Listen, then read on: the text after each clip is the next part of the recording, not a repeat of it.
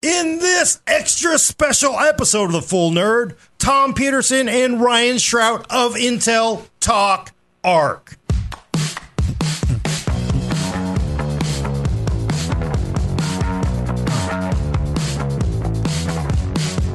Welcome to an extra special episode of The Full Nerd. I'm your host, Gordon Mong, with co-host Brad Charkis. Hello, Internet. The famous Tom Peterson of Intel. Hello, Internet. And also the equally famous Ryan Shrout of Intel. Hello. Hello. And, of course, Adam Patrick Murray is controlling you vertical and horizontal. It's true. We're having some technical difficulties with YouTube, so we're not alive over there right now, but hopefully we will get that back soon. So we're on Twitch. It's exclusively on Twitch, all of you cool Twitch chats. It's our new exclusive content. I know, yeah, exclusive. Cool, but we're here to talk about, what are we here to talk about? Battle Mage? No. We're here to talk about ARC. In fact, in front of you on the camera, you can see an A750 in real life. Very nice. It's being held on a cool video card holder, which another company provided for us.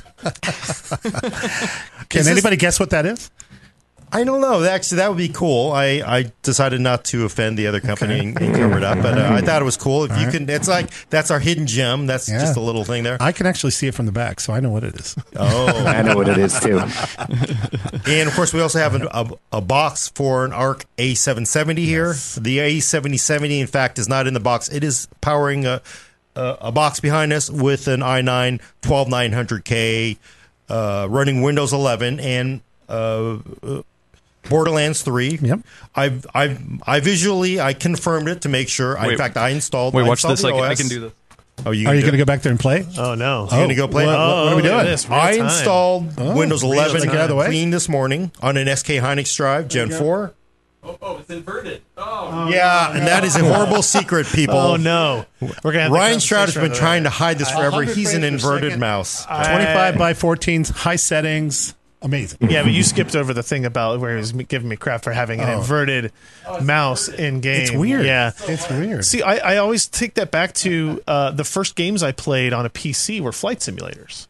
Right, and so that's just what I became accustomed to. Oh wow! But I've come to realize I'm literally the only person I know that does inverted. Brad, do you do? I don't use inverted mouse, but I also grew up on flight simulators with the HOTAS sticks. Whenever I play with a controller, I have to do inverted controller, and it always screws up every CES demo, every E3 demo I ever go to. I noticed the weird oddity. I was telling you I was playing Stray, right? The cat game. Great game. Right? Great game. Oh my God. And what I noticed is I did inverted controls in that, but in the there's like frozen, like cut scenes, like interludes, right, where you're not actively controlling the cat. Cat's licking itself.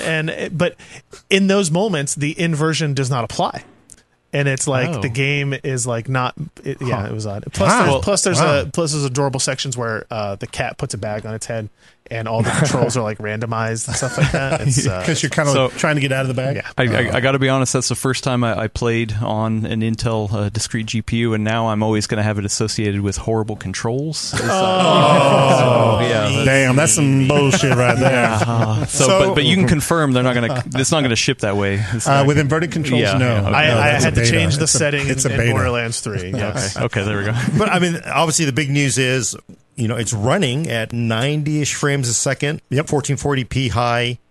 And you were saying, because we have a 3060, we'll drop that in later, but in general, it's going to perform better than a 3060 in Borderlands 3. Depends on your game, right? And it's a little bit complicated because we have some titles that I'll call like perfect. Like they take advantage of our architecture, our XE cores run well, it runs fully pipelined.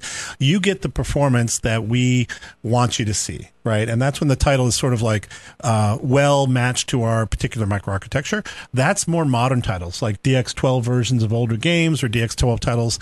And then there's sort of like the next level of titles, which are using modern APIs, but maybe don't work perfectly, but they're still pretty good. So that's like almost all DX12 titles and all Vulkan titles are going to do pretty good. And then we have what I'll call DX11, DX9, older titles, older APIs, and we're just going to be working on making those better basically forever. It's sort of like the infinite tail of titles that everybody's going to be playing. We have a lot of catching up to do in terms of we haven't done 20 years of development running DX11 or DX9 or DX7 or whatever games, so we have to work through those. I think that's a pretty fair thing. It's fair. It's for your specific question about this, right? 25 by 14 at high. This is one of those games that works very well on Intel Arc, and so comparing it to competition, we had a graph out on this, and it had a Borderlands 3 data point in it, and I 10% or something faster than a 3060 product. Yeah, than 3060. Now I would say in general at this class we're going to win convincingly versus a 3060 when games are well optimized on Arc. Yeah, that's because you guys are going to be, you said on the Linus Tech Tips, basing price around the tier 3 games, right? Yeah. Linus came up with that tiering nomenclature. We don't really use that tiering thing, but he does. And well, he convinced you to say it in that pseudo ad read that you did as well. So I just do what I'm told, man. I just do what I'm told. Linus wrote that script. So anyway, the fact is that we do have these multiple kind of bands of performance buckets, and we are fundamentally basing our value proposition, our pricing around the total delivered solution, including all of those DX11, DX9 titles. So the way to think about it is if you're running a newer title and you like that DX12 DX Vulkan implementation, you're going to get a heck of a value, because the truth is the pricing model that we're using is much more based on the overall experience that we're delivering. And it's worth noting, right? The Borderlands 3 is a good example of a title that has both a DX11 and a DX12 option there. Yep. And it's one of the things that we call like education, but it's like, hey, turn that on. Run the DX12 on version. Intel Arc graphics cards, right? If it has that option to do it, and it's cool to see, Fortnite implemented a DX12 option, and World of Warcraft implemented a DX12 options. Like, so a lot of very popular older titles are still. And I think it's just a natural thing. I mean, the API itself is not that hard to implement if you've already got a DX11 version. So it's just kind of one of those things that we expect over time, and that's kind of where we're investing first, is make sure the modern titles with modern APIs run well, and over time we're just going to keep on making a little bit better day by day.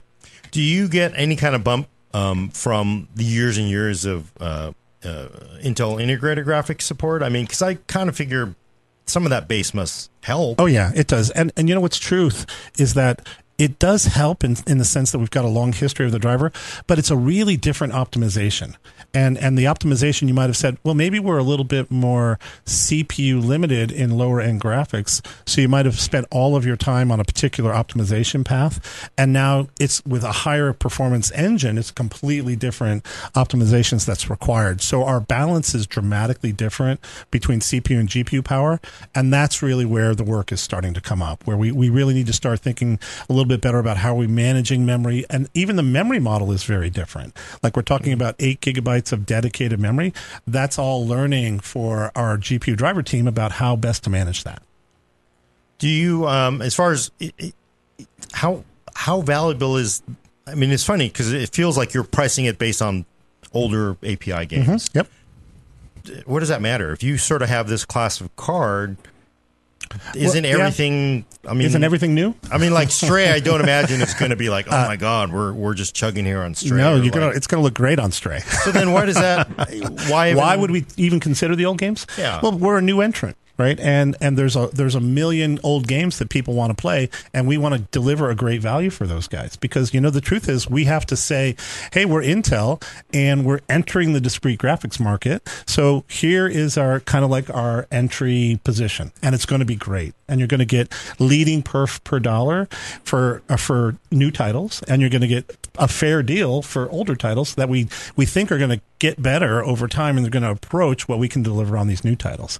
By the way, that's another thing I want to mention, Gordon, is that we are a new entrant, and so we've done some crazy things with our Intel cards that we should maybe talk about, that are just sort of like these little extra extra perks like that RGB stuff back there and extra memory on that card. It just says, hey, we're here and we're trying some new stuff and it's going to be fun.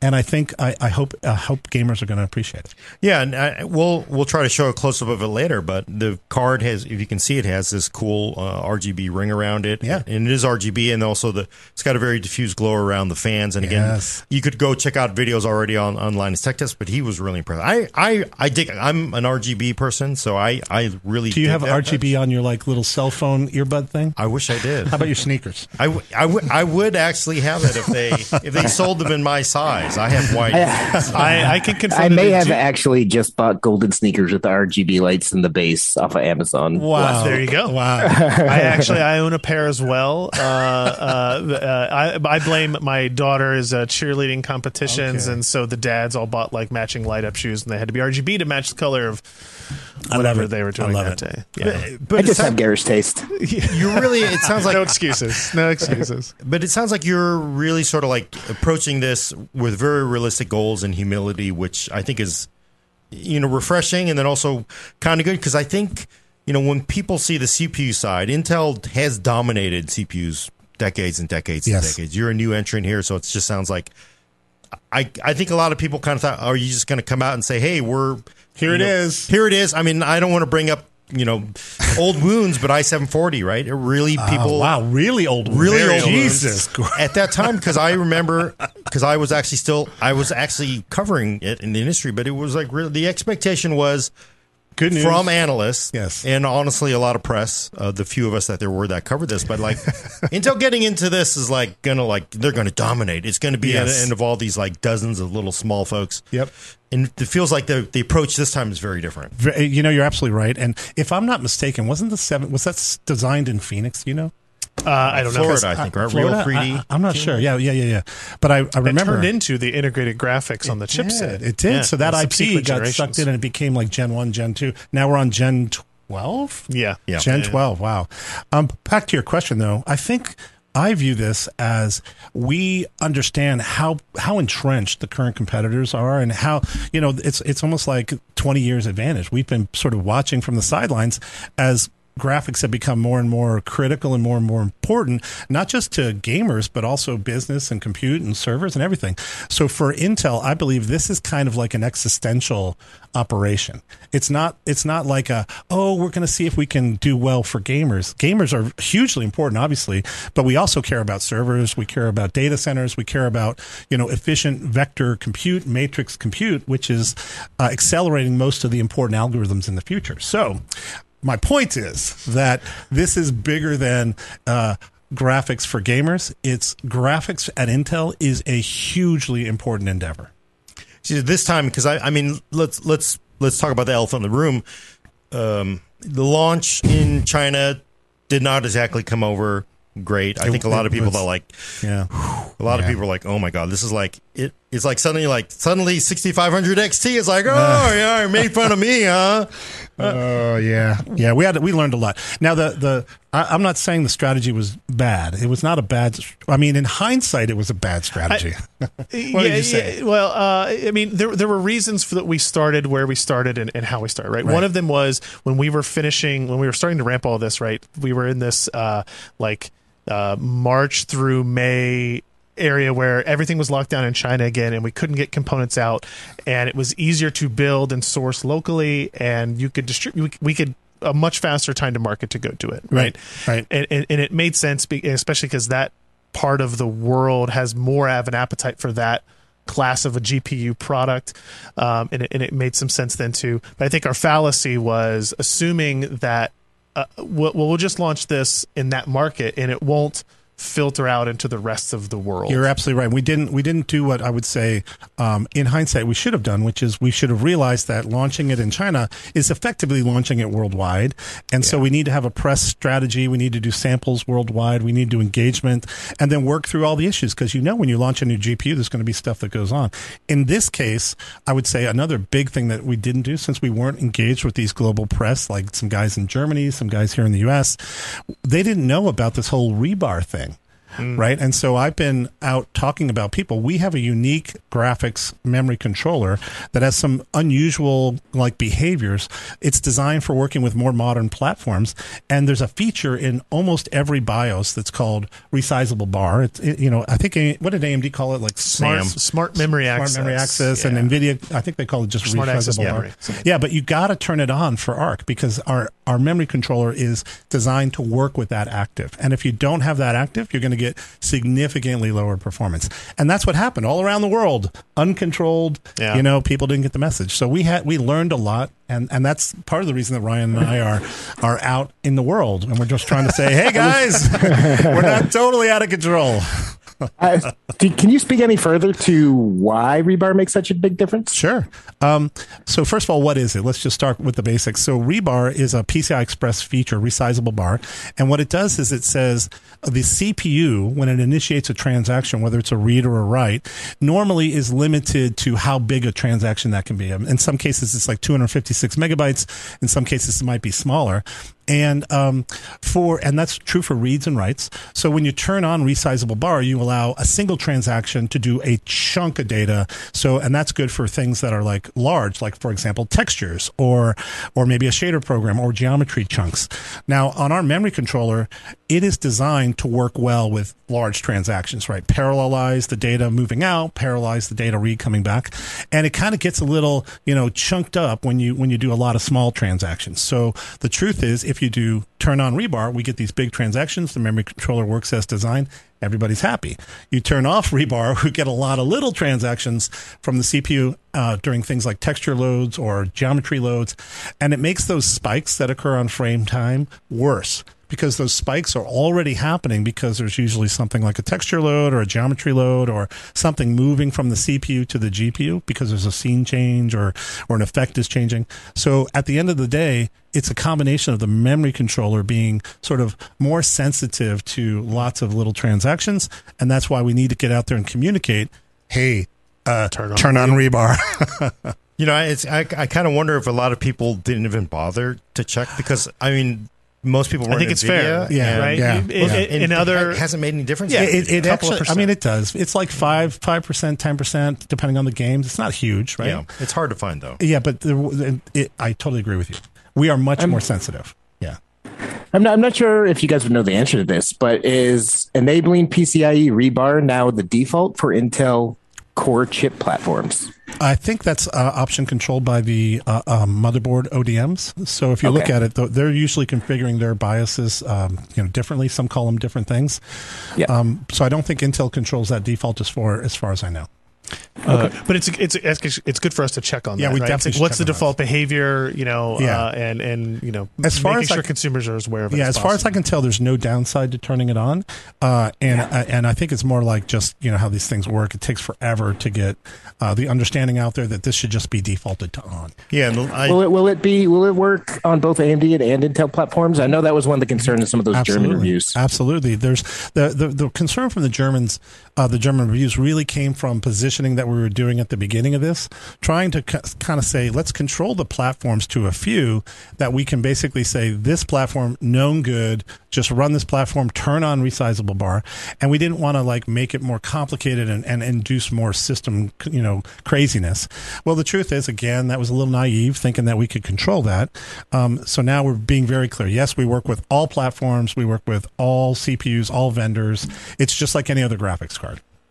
Yeah, I have a couple follow-up questions from the chat. My first one is, so, people like us, we might understand how to do that, but I know some people that I've helped build PCs, they don't know what rebar is. They don't know. They don't even know what going into the BIOS is going to look like. Yeah. How would you help to kind of inform everybody else? So we actually have a pseudo solution for this that we're working on. Right, we have a support document and a tool that you can download. That if you have an ARC card installed in your system, it will tell you if you have resizable bar enabled or disabled. Right now, and then it has some generalized directions of, hey, if it's disabled, go into the BIOS, look for things that sound like this. But every motherboard's a little bit different, every menu system's a little bit different, so it's hard to do it individualized. But it is something that we have some messaging and a tool built around. It's a hard situation. It's not. We're not delighted to be in this spot, but really working with folks like you, right? Over communicate, education, yes. Reaching out. Every time I'm in front of a camera, I'm not talking about random stuff. I'm saying, if you buy this graphics card, turn on Rebar. So yeah, see if it matters. So another question, and I tell you what, I got a lot of questions from Dr. Ian Cutress of Tech Potato fame. Hey, Ian is here in Twitch chat. Crowd Ian in here too somewhere. I know. Get him in here. I have a lot of questions from him. But Kill two birds with one stone. There's a limit to questions we take from He's Ian. He's an analyst now. Yeah, he is. Ian the analyst. But his first question that's pertinent to this is isn't a large transaction-focused memory controller more aimed at the enterprise workflow, i.e., are you sharing the memory controller between the Arctic Sound and PVC? Ooh, well, you're absolutely right, Ian, and I'm not sure the answer to that. I suspect it's shared, given the design history of those two chips, but I don't know for sure that it's shared. I would also say that it's probably not, in my mind, it's not intentional. Like this feature of Rebar needing to be turned on because of the man retrieve. I don't think we really thought through it that deeply at the design time. This was obviously a while ago, so I think it was learning, and obviously we would probably do things differently again if we had it to do over. That's my take on it. What do you? I think that's right. It is to be clear, Arctic Sound and Arc share the same GPU, so that will be the same. But the question about is it the same memory controller in PVC? I don't know the answer to that either. Although I imagine it would be because PVC probably not actually. Oh, really? Yeah, if you look at PVC, different. Has a very different lineage. It kind of comes from a very different design place, and I would argue that it's probably much more of a different memory technology, probably a different memory controller. Mm-hmm. I just kind of think because for Intel, data center sort of butters the bread for most of them. Oh yeah. I mean, I'm sure it's a great memory controller. Yeah. I did want to ask because for Rebar being off, it's typically off is what I've noticed. Yeah. Most of the builds I've done, they're off. Even it's off by default. I don't know how. I'm sure the vendors just don't. They just leave it off because who cares? Yeah. Because again, I don't know if it really makes that much of a difference. So I guess that's Intel. Yeah, it does now. So I'm hoping we'll get that default changed. There you go. Now, for the cards themselves, can we talk a little bit about the cards? Sure. Because, so we have A750, we have A770. You can see this really beautiful one here. It's running it back there. These are basically sort of your reference designs? They are. Okay. Well, not reference designs. So these are production cards. Okay. So what's maybe also different, some of our other competitors do this, where they'll design a card and they'll manufacture it, or they'll have it manufactured under their control, and then they'll actually distribute it and sell it into the channel. We're doing exactly the same thing with this A750 and A770. So these cards are not reference designs, they're retail samples. Okay. And you'll see these distributed through all the major retailers worldwide at launch.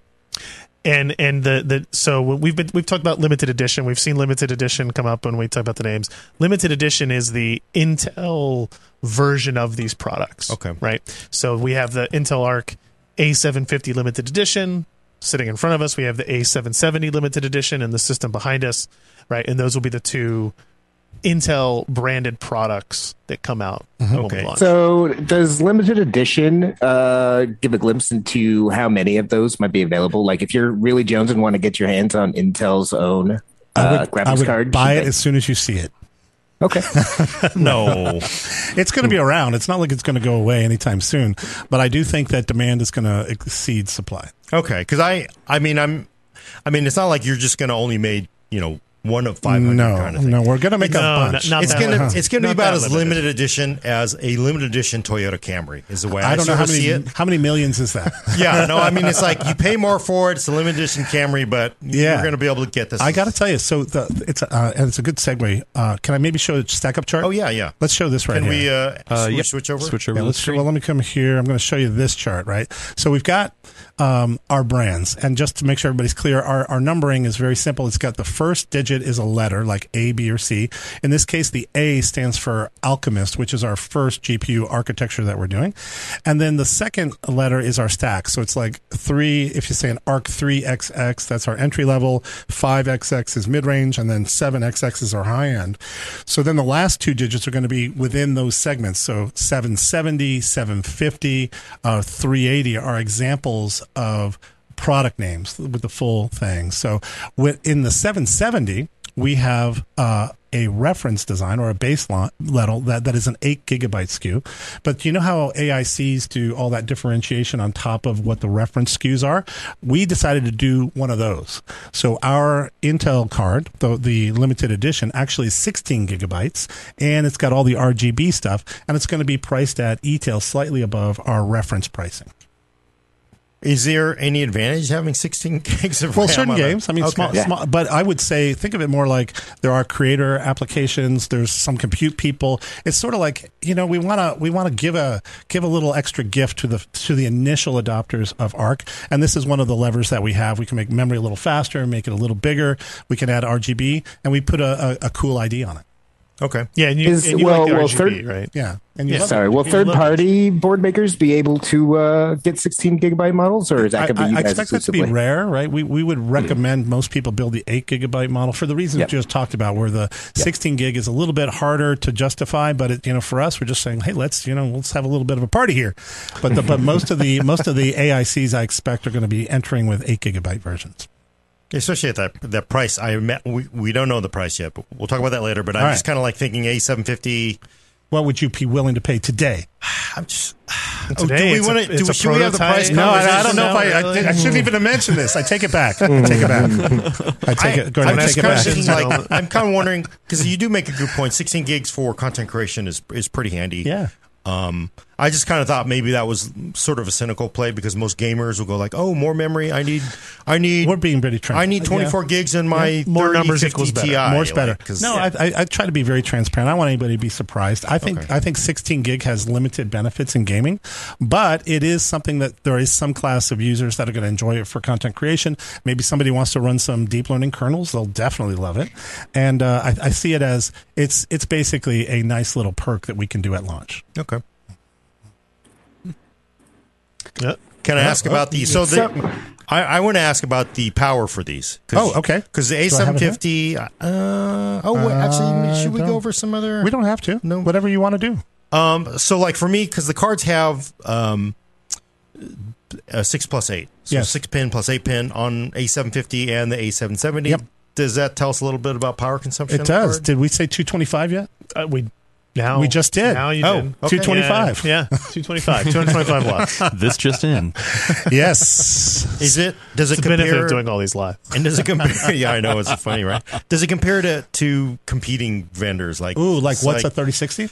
Well, I'm just not even that, but like is your 225 total board power? I don't even know if that's what it's called. But does that compare to other? Because everybody sort of has peak power and I think of it as there's going to be a power number. We're obviously not going to violate edge connector kind of power limits or ATX power limits. Okay, and there are obviously power transients depending on the workload. Our number is a TDP, which is sort of like a sustained power level we'll regulate to, and without violating any edge specs. It's almost like when you think about TDP, it's like how much energy is being consumed by the GPU that I have to radiate. And that's sort of like, are you going to have a hot room? Are you going to have a cool room? And it goes back to our overclocking strategy, where the power slider that you might see is how you can modulate that. If you want to add some power, you'd add it, and it's all modulating TDP. Okay, and speaking of power, I feel like sometimes people, we recently had Steven Eastman on to talk about ATX 3.0 multi-rail. Really cool stuff. I think it's pretty awesome because, it addresses the transients that have been unregulated for everybody for a long time now. Forever. But for some reason, people, because Intel came out with ATX 3.0, everybody's like, well, it's Intel's fault that we're going to be pushing 600 watt cards like tomorrow. Like, obviously, A750 is going to need 600 watts. Well, I did have a mistake. I'm always just sort of staying shit, and I did that a while ago, and I did a little video thing. Do you remember this? I do remember. Yeah, where I did a sneak peek of an edge of a graphics card, and it was just during, I think I was talking to Hot Hardware, and I showed the little edge connector, and somebody snapped that video, and they said Intel's launching a 4 or 3. It was 3 8-pin power connectors on it, because it wasn't the graphics card you were showing. It was like a power testing prototype that he was working on. It is, and it just looked at the PCB of it. And so you saw 3 8-pin power connectors, and that was the story Articles, of the day. Right? Intel's doing a Intel kilowatt GPU, graphics card, right? Yeah. So it's basically sort of the TMZ approach to everything. Exactly. Like, you're going down, you're George Clooney, Exactly. you look like hell, you're in your robe. I mean, to be fair, it was completely Tom's fault. Oh no, it was. I don't blame anybody. I take the hit on that Afterwards, one. he was like, "Oh yeah." I even sent a note. I rarely apologize for things. I do. I just assume there's going to be some noise, but this time I sent out a note. But you have to point out that, you know what, the day that TMZ does not show up to take that ugly picture of George You're Clooney, done. You're out. George Clooney is like, hey, I'm going down. Yes, for sure. Dr. Ian Cutress would like to follow up and say, all right. God damn it, Ian. once again, it's at the 225 peak. What's the transient peak? Ooh, transients. I don't know. I don't have a number for that, Ian, but you know what? When we talk one-on-one, I will have a number for you. How about that? There you go. But I have a question. Okay, go ahead, Brad. So Pro High Tech, a Russian channel, got a hold of an A380. Okay. And they overclocked it by increasing the voltage and bumping up your GPU performance slider. Yep. And got quite a sizable gain out of it, actually. I saw that. So I just wonder if you could talk about that a little bit. What do you expect from overclocking these cards since we're talking about power? I think I may have mentioned already that I expect to see some pretty good overclocking. I do think when you look at the UIs, you will see 3 basic controls. There's a voltage offset, which is actually changing the voltage limit, and that allows our graphics card to run a little bit higher up the VF curve, and we unlock a few extra voltage points. That is going to have a long-term impact on reliability of your graphics card. That's why it's a separate slider. The second slider you'll see is the performance slider, and that's what you would expect. It's tweaking the VF curve basically up to basically get better efficiency at every voltage. And then the last slider you'll see is a power slider, so you can add more power. So our cards right now, I would say, are very conservative in their VF curve, which means that you as a user or a purchaser have an opportunity to kind of like play with this a little bit. But it's still very early days for our software on overclocking and all of our infrastructure on overclocking. So I'm not going to claim too much right now. But there is. But those results are really promising. Those are really promising so far. Huh. Yeah. So what I'm saying is, his review was very promising, and I'm glad to see that. But I think it might be a little bit optimistic to set that expectation for every user. And as things roll out, I would say stay tuned, wait for a little bit more realistic number, maybe. Okay. But does that mean because overclocking, you're going to consume more power? Yep. Is ARC going to require an ATX 3.0 power supply? Will it take advantage of it? No. For the transient? So you'll run on the existing infrastructure. Yeah. So you're saying you're not going to be the violator of the 600 watt? Not in this generation for sure, and I just cannot imagine that that's like the direction we want to go in the short term. Oh, okay. Right. I mean, it might be. I mean, as we start getting past Battle Mage into Celestial, maybe we do some of these just like super high end cards, and we do need some extra beefy power to do that. But it's not where most of our gamers are. It's not where most of the market is. So it's not the first place we would start. Okay. Speaking of which, I had a question. Most companies don't start at the low end. You're starting by showing off the low end and then kind of coming into the high end. Why that approach? Well, again, I think it goes back to Ryan's comments about our learnings. And we were basically timing based on the availability of the entry cards and kind of like walk, crawl, run strategy. Let's keep it small in China. And that's where the ARC 3 family has the most appropriate performance cost profile. So that's really what drove ARC 3 first, but I don't think we'd do that again. I think maybe we would someday. I would not. Maybe we would, but I do not expect that would be our normal strategy. Okay. So conventional would be higher end. And to also be fair, right, I think we would do it again. We would want desktop to lead over notebook. If we could. Right? Because it's easier for us to tell a graphic story there that can waterfall down into the notebook and mobile space. And when you start with the mobile, it's more complicated. All of you this just got more is components good and learning. platforms to deal with. Think of it as good learning, and you know what, we're gonna get better. But the fun thing is that means you guys get to come around and talk to all of us. I actually love it. How long has it been fun. since I saw you in person? It's been 3 years at least. Too long. Forever. And Brad, you still got the beard going. I love it. Looks good. I don't think this counts as in person. It'll die with Brad, me. though. Yeah. And you look like you're in a different room. Like last time I saw you, it was more like a cave-like structure. Now you've got some light in the room. Yeah, I moved into my living room so I can get the Nice sun in my face. Nice. I will say the last time we had you on, Tom, it was remotely, unfortunately, but you were talking about the laptop parts and you were talking about more content creation stuff, and that's where I'm perked up. But now that we're here talking about the desktop stuff, I haven't seen a ton of talk about content creation. So I'm very curious about that. Good point. Now, do you want to segue to your question? Because to me the big question is, you have AV1, that's awesome stuff. I think Linus sort of got some of the demo to run. It's cool, but to me the big question is like, look, AV1 is cool, but what about ProRes? Because ProRes seems to be what everybody oddly cares about. It's or at least Apple. Well, but I mean, like at Premiere, Puget Bench for Premiere is largely weighted for ProRes support. So I'm like, are you going to do ProRes in hardware? Okay, like so first of all, thank you for the question on content creation. Thank you for the question on ProRes. They're both excellent questions, which I am not going to answer. No, I'm just kidding. No, I'm not just kidding. Just kidding. I'm going to answer it. He even has a. Can we go to the slide? Yes. So first of all, let me thank Charlie Wang, one of our senior. I guess he's actually a PE. He's like a senior PE, which is pretty high up, and he's a media genius. Oh. I have great respect for him. So when I saw that you had a question about ProRes, immediately I turned to Charlie and said, "What the hell is Gordon asking about?" Right. So I am not an expert, but I did get an education. Okay, so I'm going to try to walk you through this.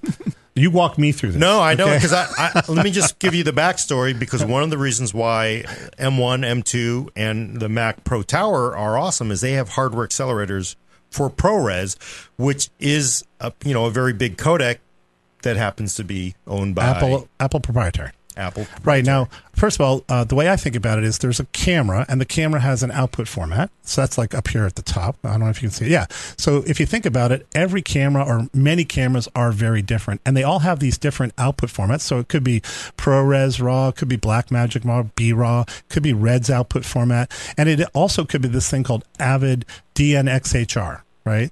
And those output formats are usually proprietary. They're usually IP. And that's the case with ProRes RAW, which is an Apple proprietary output format. And they do have IP restrictions on it. We would love to look at accelerating something like that. But I don't believe that Apple right now is calling us up every day going, hey, why don't you guys do that, right? We're not getting that call. So we are actually engaging with these folks at Avid for DNxHR, which is an alternative format with more open approach to this whole thing. And that's likely what you'll see us move forward with. Now, in the middle, after you do the sort of ingesting, there's what do all the creator tools work? And they all have their own data formats as well. And mostly, again, they're in these three places. There's AV1, there's HEVC, and the ProRes 422, which is, again, the Apple proprietary format. We're not going to be supporting ProRes 422 natively because, again, IP issues prevent us from doing that.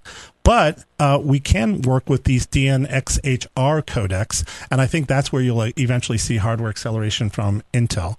Lastly, I want to say that all of these ingestion formats can potentially be accelerated on our discrete graphics. So if we were running EU programs, compute shaders, to do the decompression, that might be a kind of a medium performance solution. So we're looking at all of those, and Charlie is a genius. He's going to figure this all out. And at the end of the day... Charlie's watching. Yeah, I hope Charlie's watching. He's going to figure all this stuff out, and it's going to be good. So that's my prepared response. Okay, because, I mean, the funny thing is, because I even though it is proprietary... I think it's fair if it is super popular and that's what everybody uses in industry. But the thing is, Adam is saying, you know what? It's probably not in the workflow of most. I mean, ProRes RAW is one thing, and then editing in ProRes. Sure, there are people in the industry that need to take ingest a file, transcode it to ProRes to say, hey, I need a format that's easier to edit with. But I feel like, I mean, a lot of us that I know have powerful machines.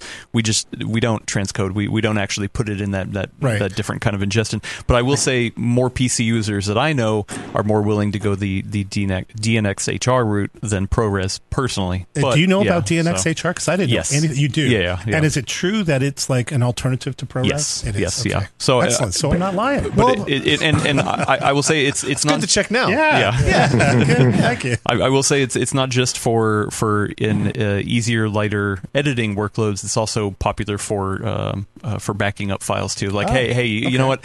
We've delivered the final product, and now we need to kind of like store all these large files. You want to store it in the largest quality. DNxHR is one of those options. One of those options. It always depends. Yeah. And it's also worth noting, like your original question, more about general content creation stuff, because that's where we started on the notebook side, right? Is that all exists in the desktop products for sure, right? So you've got your AV1 hardware encode and decode. Obviously, you have HEVC. You have support for the Deep Link feature set. Now it's a little bit. I wanted to ask about that. Yeah, it's a little bit more complicated, right? Because one. Obviously, you got to pair it with an Intel CPU. Obviously, you got to pair it with an Intel CPU that has the right graphics enabled on it, right? You have to make sure, we were talking about BIOS options earlier, you got to make sure the integrated graphics is actually enabled in the BIOS to do it. Hyper encode as a feature, the ability to use the encode engines on both the integrated graphics and the discrete works. Just like we were showcasing in the mobile side. Works here. Things like hypercompute are more difficult to show really good scaling on, because the size of the compute engine on the A750 and the integrated graphics is very different. Yeah, you can think back at the old heterogeneous style implementations that both AMD and NVIDIA did back in the day, trying to work with, like I remember NForce and GeForce trying to do cooperative computing, but the performance of the compute on GeForce is just so dramatically higher that it's really hard to get anything that's like worth doing. And it's the same situation here. We have the added benefit of most BIOSes defeature, like turn off the discrete, the integrated graphics when they detect a discrete card. And so that's also a behavior that we would normally want to change now that we can be cooperative with that device. But I mean, so you have to go to board vendors and you got to say, hey, you need to think about maybe leaving rebar on because it doesn't hurt anything. Yes. Mm-hmm. And leave the IGP on if it has it, right? It's just this. These are all the things that we're going to experience as a new entrant into the discrete business. But we're down. We're ready for it. It's just going to be, there's lots of things that we're going to be fixing as we go through here. Okay. So, as far as Deep Link features go, these first initial reviews didn't look into them very much. They were all sinking into overclocking. They were sinking into gaming. Yep. But as you said, the 16 gigabyte card is obviously intended for creators to make use of all this awesome content creation stuff that you have. So what is actually available for Deep Link fixtures? Where can people actually use it? Will it be available when these cards launch? Yeah, well, DaVinci Resolve will be available, right? And you can look. I've been using that lately. Yeah, it's pretty good, right? Yeah. I mean, all the tools and applications and demos that we showed, and the roadmap of application support, that will all work with this, right? It's a matter of what the scaling will be on mobile versus desktop. Yeah, and that's the key thing is when you've got something that's got 512 EUs compared to something that's got 8 or 16, there's not going to be that much benefit from including the efficiency. You lose a lot of that efficiency. But hyperencode is slightly different because there's dedicated hardware that's not that different between the two, right? Because they're at a targeted application. So in those cases, you will see more benefit from parallelizing the encode decode process. Correct. Yeah. So are you reaching out to companies like DaVinci, to get into Resolve and working with them hand in hand? Absolutely. We have a great ISV team, and they are out every day working with key creator application enablement and also gaming. So for us, the software is obviously the reason people are into this hardware, and we have, we have a huge team whose only job in life is to say, how can our hardware help you? Right, and then how can we help you take advantage of this hardware? And I would say, Brad, to your point about the initial, as people have started looking at the desktop products, they've been looking at gaming and overclocking and not really looking at the creator and Deep Link side. And that's kind of what we expected to be the case, which is why we're more focused on gaming this time around than before. Not that the features don't exist, not that they're not important and critical and awesome to have for different audiences, but we know that when somebody gets an A750 or an A770 in their hand, what they're going to look at first is games. Absolutely. Dr. Ian Cuttress with another question. Can I? Is he cutting the line every time? He's going to get his own briefing. I expect.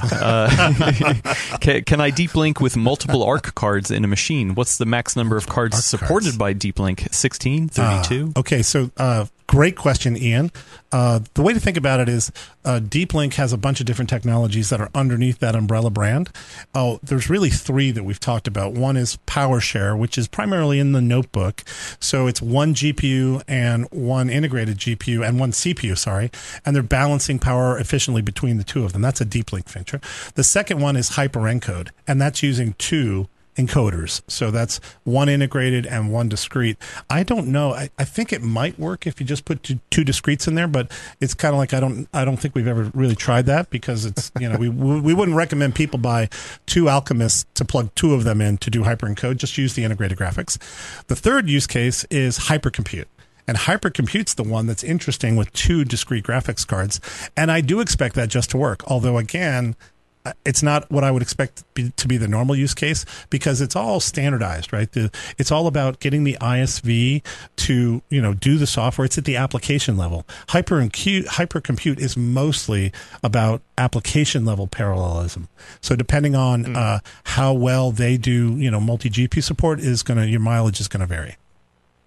I'm interested to see, implemented in some of the Topaz suite of stuff. Yeah. It feels like that'd be pretty awesome. I think it would be. If you don't know, check out the Topaz applications out there. They're very impressive, and the results are pretty amazing.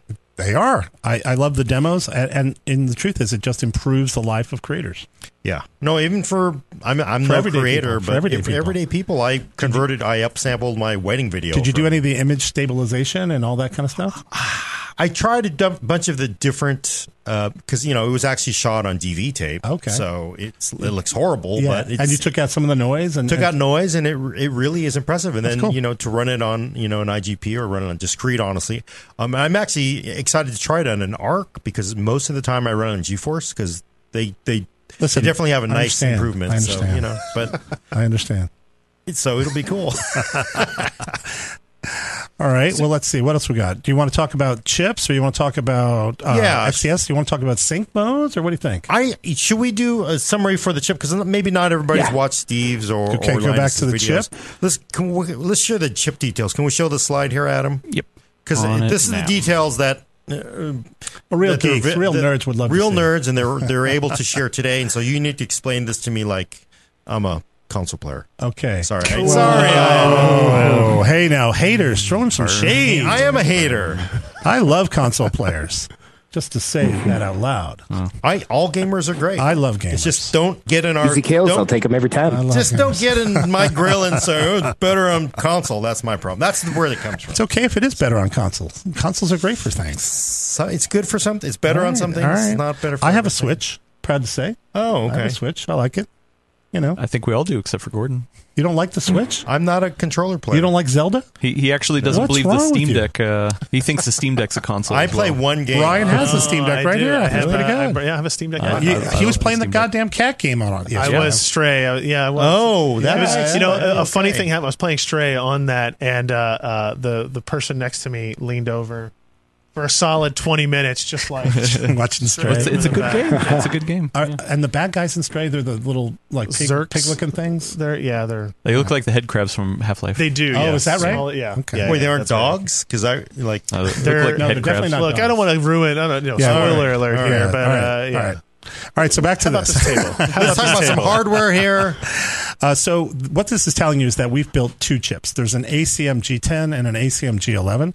The G10 is the big chip, 32 Xe cores. The G11 is smaller. It's cut down. It's 8 Xe cores. They both support hardware ray tracing. So if you're into that, which I am, it's got 32 ray tracing units on the G10 and 8 on the G. You can kind of think about the G11 as basically 1/4 of the G10. And we use the G11 in our 3 series, and the G10 is used in the 5 and the 7 series. Both of them support PCI Express Gen 4. Again, we have twice the number of lanes on the G10 chip versus the G11 chip. So when you buy like a 3 series, you're going to get an 8-lane PCI Express Gen 4. When you buy a 7 and a 5, you're going to get 16-lane PCIe Gen 4. I had a question about that come up last time. That's all about perf cost tuning. And the truth is, much beyond a by 8 Gen 4 at that class performance doesn't really do you much, and it costs money to have those IOs and stuff. So this is a more optimal solution. But I don't want anybody to be surprised if you buy an AIC version and it's got the 128 on it. You're going to see some of those little fingers down below, which you normally expect to see have gold on them, may actually not be present. No big deal. You know, because oftentimes we've seen other board vendors have shorter electrical implementations. It's still full PCB. Yeah, and I imagine I got to ask you, because you've built these things for many years. Even though the card doesn't have a full width of PCIe, you still do it full length because you need the boards, you need the mechanical support. Yeah, right? and our partner board, the first one I've seen is a Ganier board for the A380. It's about that long. It's a very solid board. If you haven't got one and you want one, talk to our esteemed Mr. Shrout, maybe can hook you up.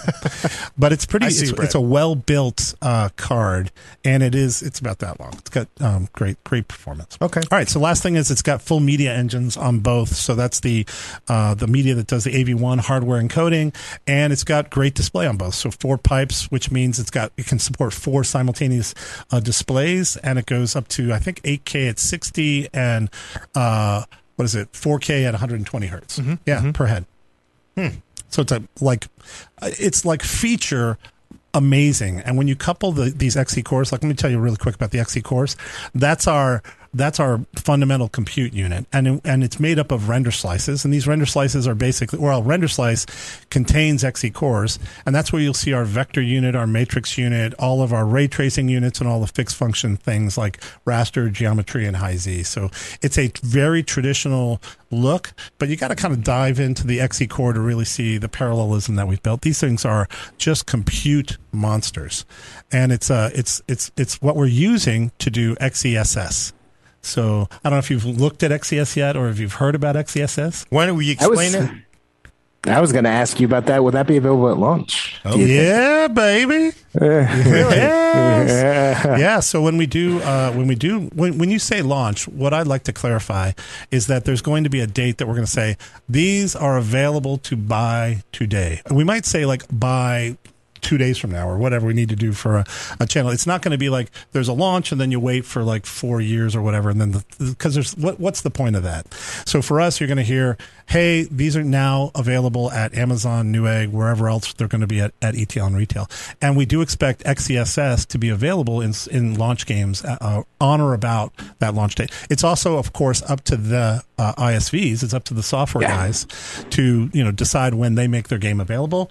But I happen to feel very confident that we will, due to the great work of our ISV enablement team and our dev tech team, and of course all of our partners, I'm pretty excited. I'd like to say a special thank you, if I can, to the XeSS team inside of Intel, who have been busting butt to get this to work. And when you see it, it's amazing. So you think, because let's be honest here, for people who don't know, XeSS is, if we're going to speak in green speak, DLSS. Well, I know that's the only way people can only understand when you speak of it. Like you got to say it's got to be like this. So it's your compute based super sampling, awesome stuff. How is it going to stand up against DLSS? I feel very confident. Okay, I feel very confident, and I've looked at it in detail. And so the way I'm so confident that we are actually making XeSS available to run on competitor hardware. Huh. I know. Wait. Yeah. So you buy a game, you can go in there, you have a GeForce or a Radeon, you can go and click on XeSS if the ISV enables it. So effectively we've done an open approach to this where we have a multi-vendor implementation using DP4A. So DP4A is present in most GPUs, which is just sort of like a parallelized vector operation. And we have a version of this that's running a smaller network. So it's not as full-featured as, say, the XMX accelerated network, but it's smaller, and that means you can get good performance on hardware that doesn't have native systolic arrays. So what's the rationale for offering why would we do such a thing? Yes. I've talked to many people about that. And here's my thinking. We're new. right? And what we really want is support from a broad collection of ISVs. And the best way to get that is to say, listen, XeSS is not just about our installed base. It's about the entire gaming installed base. So if you adopt this technology, it can be deployed on the existing infrastructure, right? So, and the other thing that's important is that same infrastructure includes integrated. Right, so our XeSS solution, DP4A, works on integrated graphics, and all of a sudden you're talking about not our I hope to be hundreds of millions of discrete GPUs. We're talking about billions of installed base of integrated graphics. Right now, your mileage obviously is going to vary because some integrated graphics is pretty low performance, but as you get more modern integrated graphics, XeSS is going to be a really nice uplift for Intel-based graphics. So that's our strategy. So in that fallback mode, the DP4A, I find that super interesting. I can't wait to test it on integrated graphics. Yes. In the fallback mode, the DP4A mode, does it still use all the motion vectors and stuff like that, just like the full-fledged implementation? Well, it's a different network, so you can think about it as a lighter network because obviously there's not as much compute power. So the XMX accelerated network is big and it does better at edges. It's better noise reduction, has less flicker, but they're not. Who's the guy? Digital Foundry guy? What's his name? Richard. By the way, love you. Love your work. Good job. Oh, he's not watching us. Yeah. He's got better things to do. Still a good guy. And anyway, he would know right away the difference between the XMX and the sort of the DP4A implementation. But most people are going to say the DP4A implementation is pretty darn good. See, the problem is with Richard, he can see the difference, and it's better just to have, like, I have McDonald's taste, I can eat anywhere. If he's like, oh, I got to have this, whatever Wagyu steak that's 95 minute massage for 6 months, he's going to have problems. He's a great guy. I love him. No, I love him. All right, so that's XeSS. Real quick, I do have a question from Ian. He says, "Can we?" Is this the same? It's the same Ian. Tell him to get in the back of line. It's Ian Jones. It's not Ian Cuttress. He said, "Can we confirm if it's the X and the E is pronounced EX or I'm sorry, XE or Z? XE. It's been okay. XE. So by the way, what is XEXS. the TI pronounced as? Yeah. TI. Yeah. Yeah, it's T. I know. I've heard Are of you it. sure? Yeah. All right. Yeah. That was my answer too. Okay. I can't talk about it. So to the screen. Yeah. Do you want to do the sync stuff? Yeah, or do we want to show actually the you talk about DP4A and you talk about the X? Oh, you want to show that block? I don't know if I have that block here. Oh, I think I deleted it. Oh, no, not that one. Which one? This one? Or are you talking about the one about the 16X? You're talking about the one with the whole big old matrix? I took it out. I took it out. Sorry. That's all right. It's just so complicated. I felt like it would be too much. But maybe I'm sorry. I'm sorry. But maybe I'm sorry. For people who are missing it, somebody did a XE HBD architecture deep dive on PCWorld.com. You can go find that slide there. Oh, very cool. Somebody did it. Was it you? Somebody did it. It's somebody. Good job, Brad. Did you use that picture? I did, and I embedded your video from you here last time. Oh, nice. Because I'm actually very excited to use an ARC card for, again, doing using Topaz, doing this sort of like AI based image manipulation. I think it's just the coolest thing ever. So I think I'm actually very excited for that. This team has left it on the dance floor. Okay, they've been working night and day, the driver team, the hardware team, the board team, and we're just so excited to get it in the hands of real users and start getting some real feedback. So please give us the feedback. I do have a question for XeSS because, for let's say a competing company will say, hey, we've got X titles. We've now got X titles. We've doubled it. Is it going to turn into one of those games where you got to have this many titles and they got this many titles? No. The truth is, Gordon, I think this whole space of post, which is what we're talking about render, do some render work, and then do an effect after it. It is just begging for standardization. It's saying, we don't really need 5 different APIs for this. We don't really need we don't need an FSR API. We don't need a DLSS API. We don't need an XeSS API. We need one API that hopefully Microsoft would do, and then we could all plug in underneath. That's what I would love to see. Now, until that happens, we're going to keep doing what we got to do to be competitive. But the truth is, we, Intel, would love for this to be standardized. How's that? Would you have to open it up then, or yeah, you would. We would basically the way to think about it is if we do the API correctly, and I have looked at this, we can have an API that works across many different post effects, and it basically is not just AI upsampling. Yeah, not just. There's a lot of things that are similar to this that we're working on that I would love to basically do one API, and we plug in effects underneath that, right? And so could NVIDIA, so could AMD. It just makes so much sense. It would make the ISV's life easier, but it's hard. Right now we're talking not just 2 companies, we're talking about 3 companies, or 4 when you add Microsoft. So agreeing on a new thing that's this important to all of us is going to take some time. Yeah, and then to be honest, if you're a company and you're ahead of everybody else, you sure as hell don't want to give up your lead. Yeah. So why would you? Although I happen to know some of those green guys, and they're very good human beings, and they're actually already thinking about that kind of standardization, because it's just so good for our ISVs. It's good for the PC platform, right? And it's just the right thing to do. Yeah, I did notice those green guys put out that tool for ISVs to be able to easily implement various what was that called? Solutions like this. Stream something or Stream something. I forget. I didn't research that, but you guys were on board right there on day one. And I still am, and it's just because it's just such a obvious thing that would help the industry, and I would love to be able to innovate quicker underneath that standard. Right now, every time we do a different effect, we got to go back to the ISVs and say, "Good news for you, we got a new API. Rip up your engine, make some changes." Right? They don't like that. So that's my rant anyway. No, it would be, and I think sometimes the community has a hard time understanding. It's a big fight, and then finally everybody's like, okay, now it's time to settle. Look at DX. Beats, Look, right? DX is the thing that helped us move from, and I should add OpenGL and all the rest of it, but those standards are hugely important to building a software ecosystem that people are willing to invest in and get better. And look at games today. It's freaking amazing, right? But all of that came from standardization. And that's where Intel is like, this is our thing. We know about this. PCI Express. USB, SATA, ATX. I mean, come on. Yeah, no, and it's fair, and I always like to point this out to the community that Intel has basically created all these standards, and you often don't get credit for it. I know I'm sounding like a shill. No. My shilling. I don't want people to credit us. We all benefit from a common open platform, and this technology, the super sampling technology, is not any different. No, I like that approach.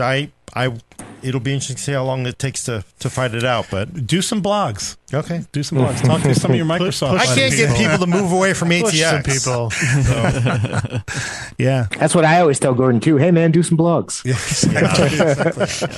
Definitely. All right, what else do you want to talk about? Let's get Brad. You want to go, because we definitely want to do the sampling stuff, which is tough for the audio listeners, but we will try to describe it because this is an audio podcast. The sync stuff. No, go ahead. Go ahead with the sync stuff. So we're gonna. Is there a slide to show first? Yes, there is. You have speed sync. I was calling it fast sync for some reason. I know why you were calling it fast sync. And then smooth sync. Yes. And if I understand it right, so speed sync, you show the best frame, the most recent frame of all the tearing. I don't judge the frames. It's just they're all great. Okay, they're all great. We just show the most recent one. The latest one. So basically, when you're getting the tearing, you get rid of that, and you only see one frame, so you don't always see it. Yeah, you don't see all the flickers. And this is a technology that's very good when you have a very high render rate. So if you have lower render rate, it's kind of it doesn't do anything if your render rate's below the refresh rate. So when your render rate is above the refresh rate, and it's very close, then it kind of sucks because you're just sort of dropping frames and then you're starting to hitch and stutter. So you got to really have high render rates to make this technology work well. So that's things like CS:GO and, maybe depending on your card, things like any esports titles. Right. That's really where this technology excels, because by doing this and dropping all the other frames, you get no tearing and your latency is still very, very low.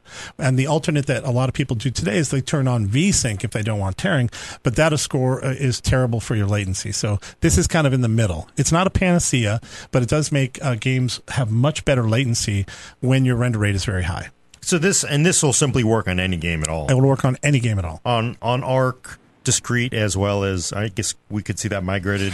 Maybe. I mean, we'd have to get a really beefy integrated GPU to make this do something good. True, but right, I mean, sure, Gordon. Huh, if your integrated GPU is spitting out 300 plus frames a second, that's a pretty big CPU you got there. I don't want to claim that there's a future heading with higher performance integrated GPUs, but someday, I can see it getting there.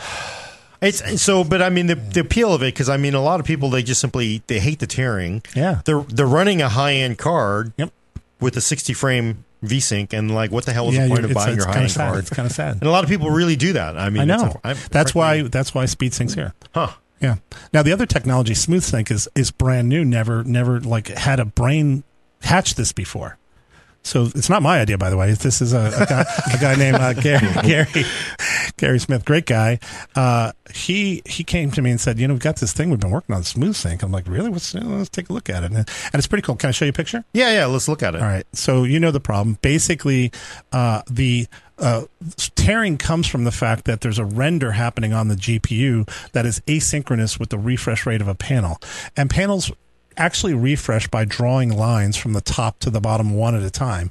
And so what's happening with a tear is you're starting to draw one frame, and then when you get about a third of the way down in this picture, a new frame gets rendered. And so now you got a choice as a graphics architect. You can say, well, I'll just wait for the next frame. I'll wait for this refresh to finish, and then I'll show the new frame. Or I'll just start showing the new frame right now, which is what happens when VSync is off. And that's why this thing's tearing. It's actually showing you two different rendered frames with motion. And so the bottom, it's painful on his skull. In this picture with the skull, the top half is drawn first, and so this is a camera panning from the left to the.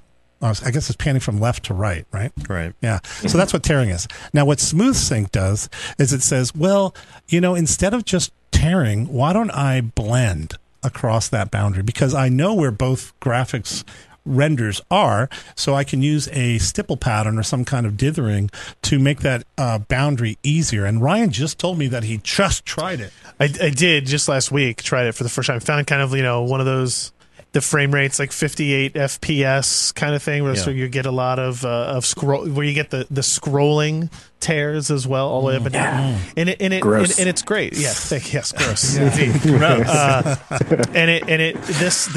It has the effect of blurring it and kind of minimizing the impact of what you're experiencing. It's really cool. The tearing still happens, right? Like it's not solving it, but it blends it in a way that does so. And we've got like some video to walk through. Yeah, let me show you the video here. It's pretty cool. So this is just a random game capture. I'm not going to name the game, but you can see on the left this giant tear line. I'm going to use my cursor. So this is the tear, and I'm using a program called VirtualDub, and I did a hardware capture. We put it side by side, and so this is how you can actually look at a tear one frame at a time. So if we go forward, you can kind of see. Find an example where you can see a tear on both sides. I'm going to see a tear on both sides. I would say, is that one? No, you see that one.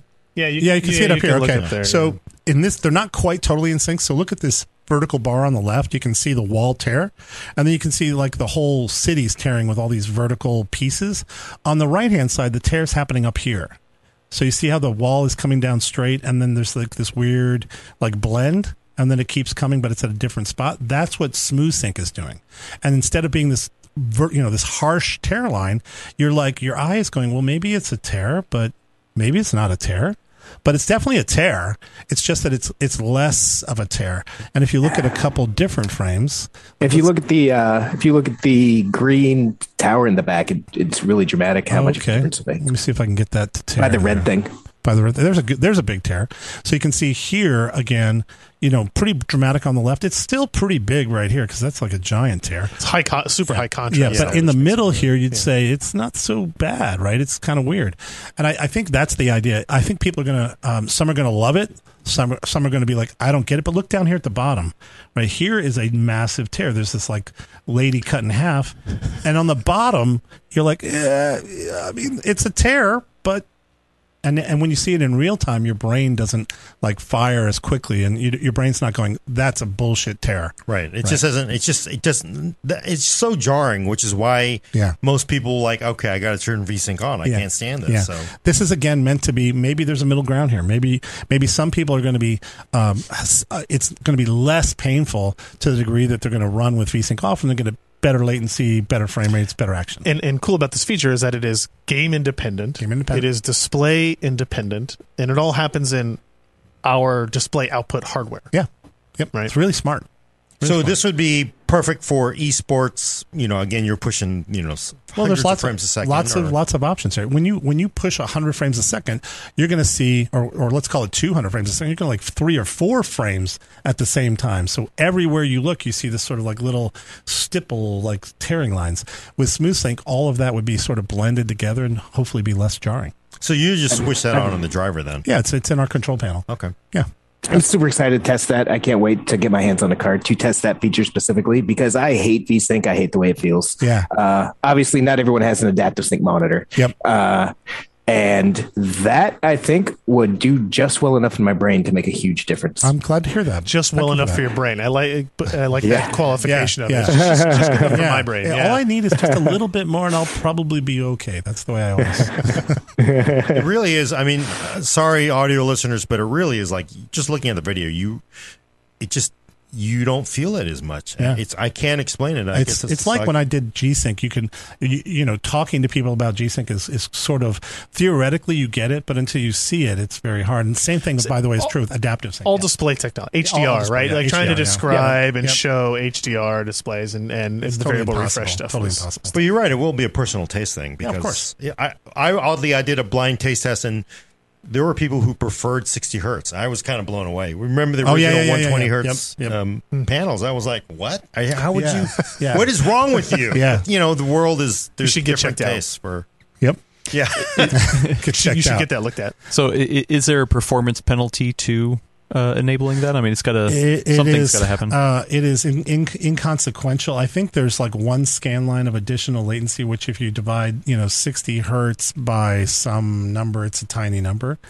But yeah. Good detailed explanation. Yeah, I like it. It's a tiny. Let me just say it's a tiny number. A smaller number. Maybe Ian, can you paste the actual number in the chat? So will that be available day one as well? Yes, sir. Oh, awesome! Interesting.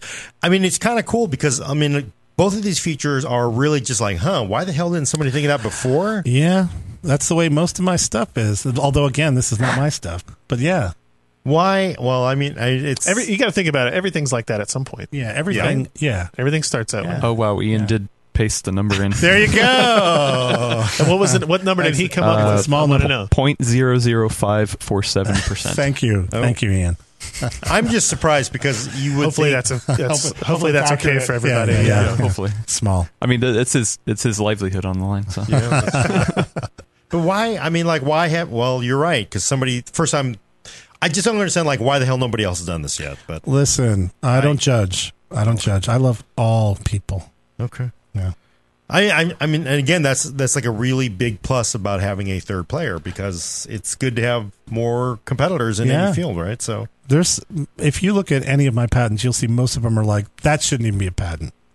That's not fair. That's obvious. That's like most of my patents. That's the color blue. You can't have a patent on that. I actually have I have a pretty good patent. You want to hear about it? Yes. All right. So not only am I on the G-Sync patent, which is pretty good, but you will see my very first patent is I used to work at IBM doing CPU design, and we there's this thing called the MESI protocol that everybody uses for cache coherence even today, and I invented exclusive intervention. Yeah. So basically the idea is when you have a line exclusive in one cache and somebody reads that same line, you can transfer it to the other guy without going back to memory. Yeah. Seems obvious, right? That's, You don't have to go get the same thing a second time. Yeah, because, that's just, it seems pretty obvious, right? Yeah. Yeah, that seems too obvious. Yeah, see? Hey, I'm going on vacation. Who's going to be taking over the patent office? Yeah. I don't know. Bill's going to do it? I got Bill when the thing came in there. IBM will patent anything. I guess, we'll give it to him. That's IBM. Must be good. Sounds good. Seems like a good guy. Slide to unlock. There's a patent for slide to unlock, right? I think so, right? Because there was, it was a huge. There is, really? There's always something really. Wow. Yeah. Yeah, go look it up. It's pretty funny. That's funny. So what can we say? So so obviously this is again awesome stuff. When can we expect 7 series? Okay, here's what I want to say to that. I cannot answer that question. Okay. Before the end of the year. But I will. I really, you know what I've learned is that every time we say something, people remember what we say. And we set expectations, and if we don't meet them, we disappoint people. Well, right? That's why you should be an analyst or journalist, because we're wrong all the time. People are like, "What? I don't even I guess." No, I give my best estimate of when things are going to happen, because that it's all imperfect information. We're like, based on what we know right now, I have a very clear date of when I expect this to be on the shelf.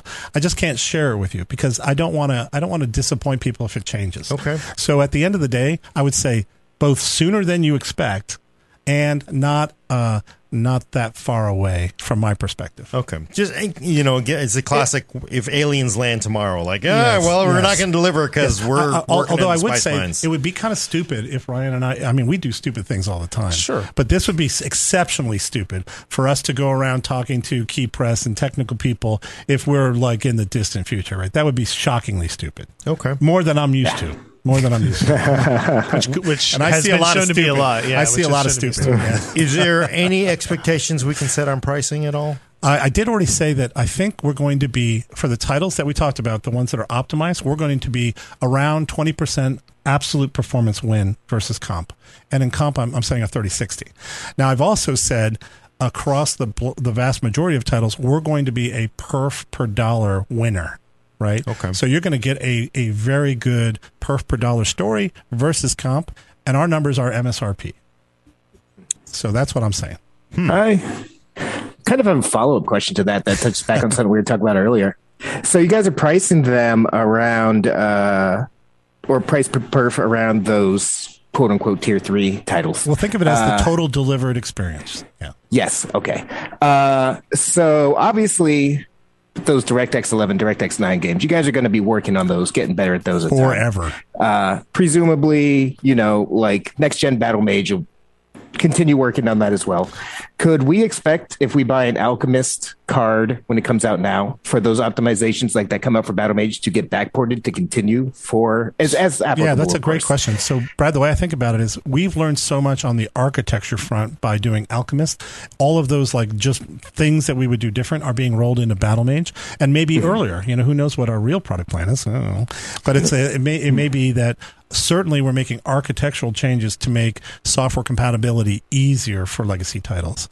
But independent of that, we're also making driver changes to catch up to performance on DX11 and DX9. And that stuff is all going to happen on Alchemist before Battle Mage. Right. So don't think of it as you don't have to wait till Battle Mage to get the improvements on Alchemist. Yes. You will see those iterations occur as our software and driver roadmap. Yeah. Without committing to anything specific, we do realize that DX11, DX9 are very important to our customer base. We're going to be working on that urgently. Right away, immediately, right now. There's people busily. There are people typing right now, Brad. Feverishly. Are you guys targeting esports games and stuff like that first? It's the more popular games. So our title list actually comes from a sort of like semi-sophisticated thought process. I'd say we look at all the games that reviewers run and we rank it by like how important are these titles. Then we look at the Steam surveys and we say what are the popular evergreen titles that we want to make sure we nail, and then we just kind of keep whittling down that pile. By the time you've done those two things, you're already over a couple hundred titles, and so we just got to keep working through the list. And hopefully there's not like a lot of things that are just for one game. Hopefully it's like optimizations that lift all boats. And I happen to know a few of those optimizations that do, really lift all boats. I mean, it feels like that's already probably 80% of the games people play. So, yeah. So they used to use a term fine wine for Radeon cards back in the past, but it kind of feels like if you guys are going to be working on DirectX 11 and DirectX 9 so hard, these cards might actually age like fine wine. I don't know, Brad. I don't want to make any commitments, but I feel like we're gonna give gamers every reason to want to kind of become part of the ARC family. Right, and that's a big thing. That's a lot of work we got to do. We got to do it over a long period of time, and people are either going to like the sausage or they're going to be like no bueno sausage, right? So we're going to do whatever we have to do eventually. So, to me, that's like the hardest part of Intel getting to this as the new kid in town. Is we talk to a lot of people. We give a lot of buying advice to friends and family, and like to a T. and I've said this before, and I won't ask you to change my mind here, is generally, if my son or daughter's friend says, hey, what video card should I buy? I'd have a hard time saying buy Intel, because frankly, NVIDIA and AMD are very much known quantities. They're mature.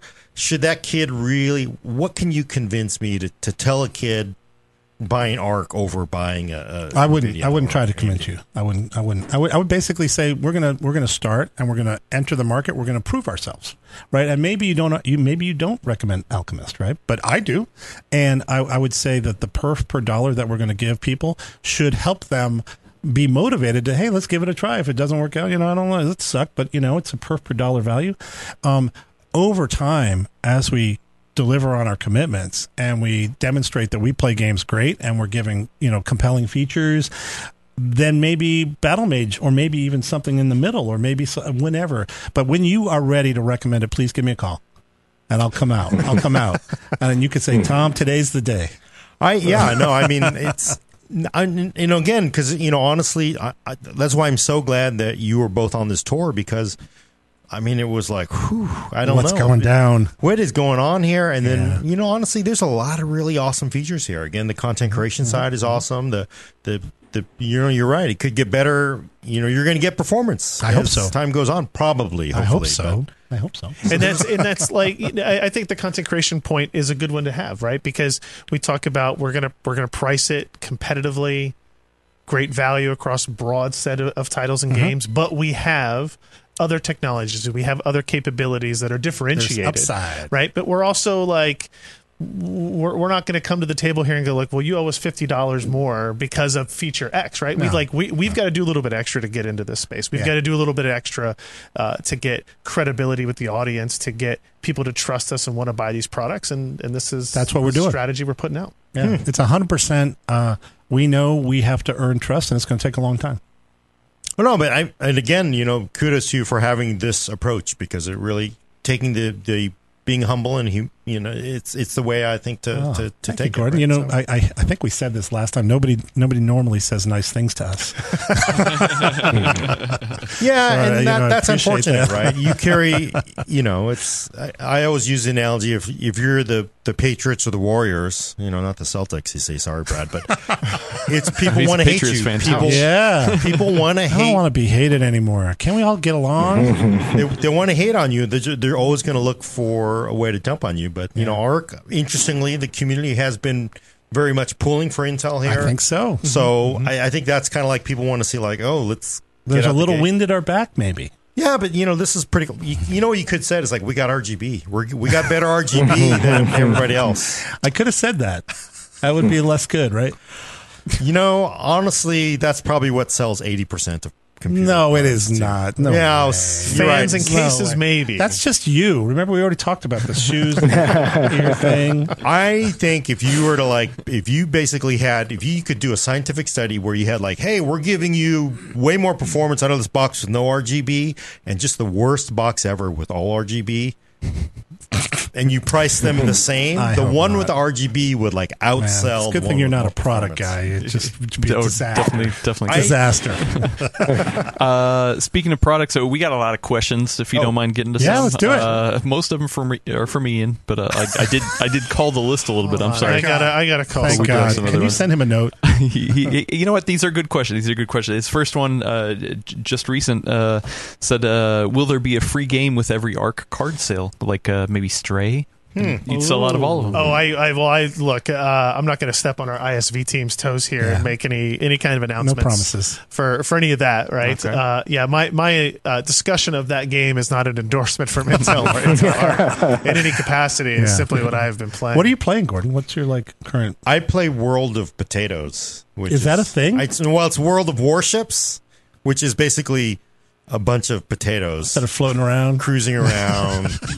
But the scary thing that I realized is if everybody in this game is a potato, then maybe I am one too. It's really this. Because why am I self-realization coming through? Huh? Yeah. Introspection via video game playing. It really is why am I doing this? But I can't leave it. So. I see. And Brad, are you playing anything common often? I play random stuff. I just picked up Stray. I haven't had a chance to jump into it yet, but I play a lot of Forza Horizon 5 these days. Okay. It's the perfect summer game to me. Yeah, that's pretty good. That's pretty good.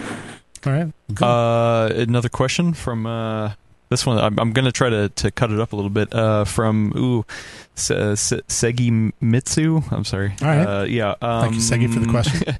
Have you tried the DXVK DLL swap for DX9 or DX11 games? Ooh, so I think you're referring to things like DX on Vulkan. Yes. Yes. I have not tried that. I don't know if we. I haven't. I don't know. I don't. It's not a bad idea, right? I just have not tried it. Now there are lots of big lift kind of things happening, which is take an older API and translate it to run it on a newer API, and some of those techniques may actually bear fruit, right? They may actually be very good.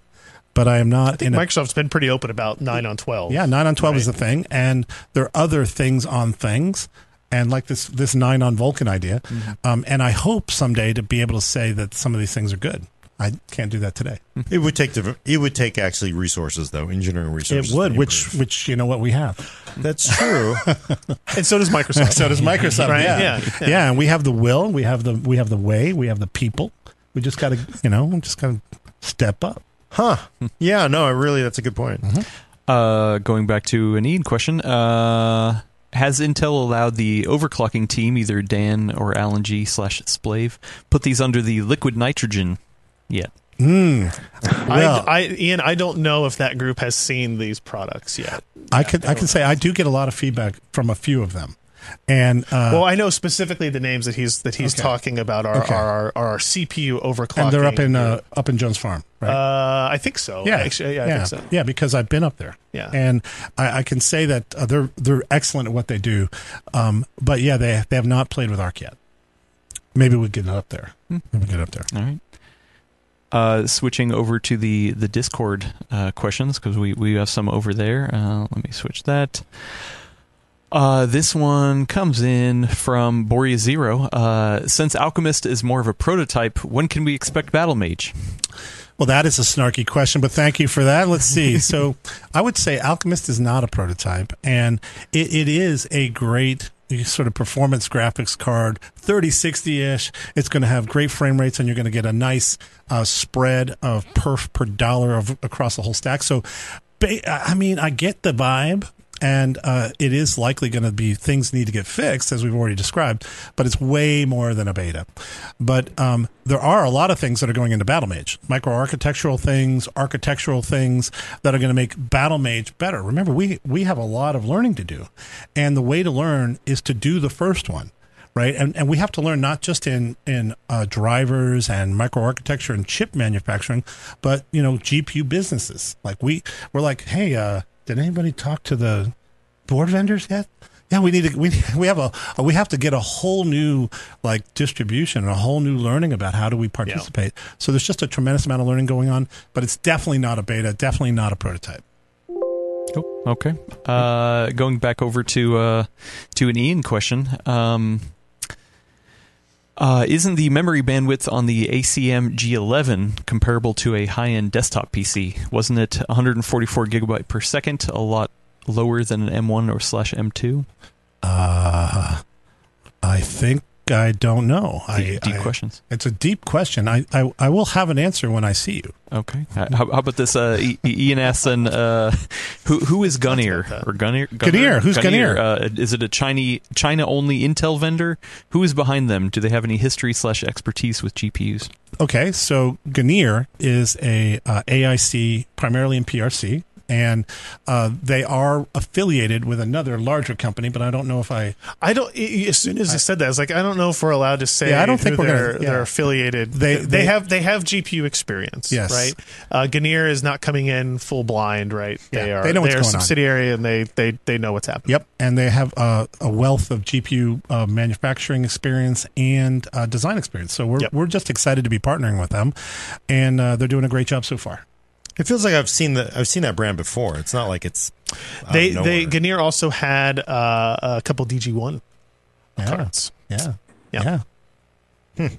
Okay. What sort of cadence are you guys looking for release? Are you guys looking, like some of your slides, are you guys aiming for a yearly maybe cadence for new GPUs? Oh, you're talking about our roadmap going forward? Yes, roadmap. I think it's premature to talk about our roadmap right now because, honestly, if you look at our architectural roadmap, we've already described sort of an Alchemist, then a Battle Mage, then a Celestial. And I don't know if they put years on that, did they? I don't know. Yeah. It depends on the visualization and the slide each time. But I would say it's typical if you look at competitors that large architectural changes are not happening every year, right? There's just too much work to do even for the existing suppliers that are already in the market. So I think every year probably not going to be doing a major architectural change. You could look at what other vendors have done in the past and say, well, kind of got engineers, they got designers, they got chips, they got probably going to be similar, but I don't know. That makes sense. Some of the roadmap things you had in the past kind of had 2023, 2024 for Battle Mage, and then 2024 plus for Celestial. And so I've seen people online saying that means they're going to put a GPU out every year. So I just wanted to ask that on Well, we may put it kind of like, again, if you look at our competitors, they do put out a GPU every year. It's just not a new architecture every year. Right? Yes. And so I would say that that's a model that doesn't seem stupid to me. Yes. What a nice way to put it. Yeah, that doesn't seem that. I mean, that doesn't obviously seem like stupid. an idiotic thing. And Fish, I apologize. I wasn't talking about you. All right, I have a question from where did my notes go? From the chat of Vipitus. Why does the mobile A730M have more VRAM than the A750M or A750 non-M? You mean what does it? Does it? So the A730M, I believe, has 12 gigs of memory. Interesting. Yeah, and you don't have it on here. I don't have it on this one. I'm going to defer to Ryan on this. I mean, I don't know, right? I mean, as you look at our mobile stack and the desktop stack, they're just targeting slightly different product lines, right? I think if you look at what the competition is in that space, it probably made more sense to do it there. But and then I think the A770M has 16 gigs. In the mobile space. Is that right? I think that's the case. I just don't know. Now I got to go look. So he's going to dig it up. Let's go on the next question. We'll dig it up. All right. Next one from. So I have a question. What kind of insights has launching mobile first given you guys for your desktop launch? A lot. It's all about, how do we help people understand the performance of a mobile product because they're very much determined by the platform. And what we've really learned is that on mobile, the power envelope for some of these platforms really doesn't allow the GPU to run at its highest performance, right?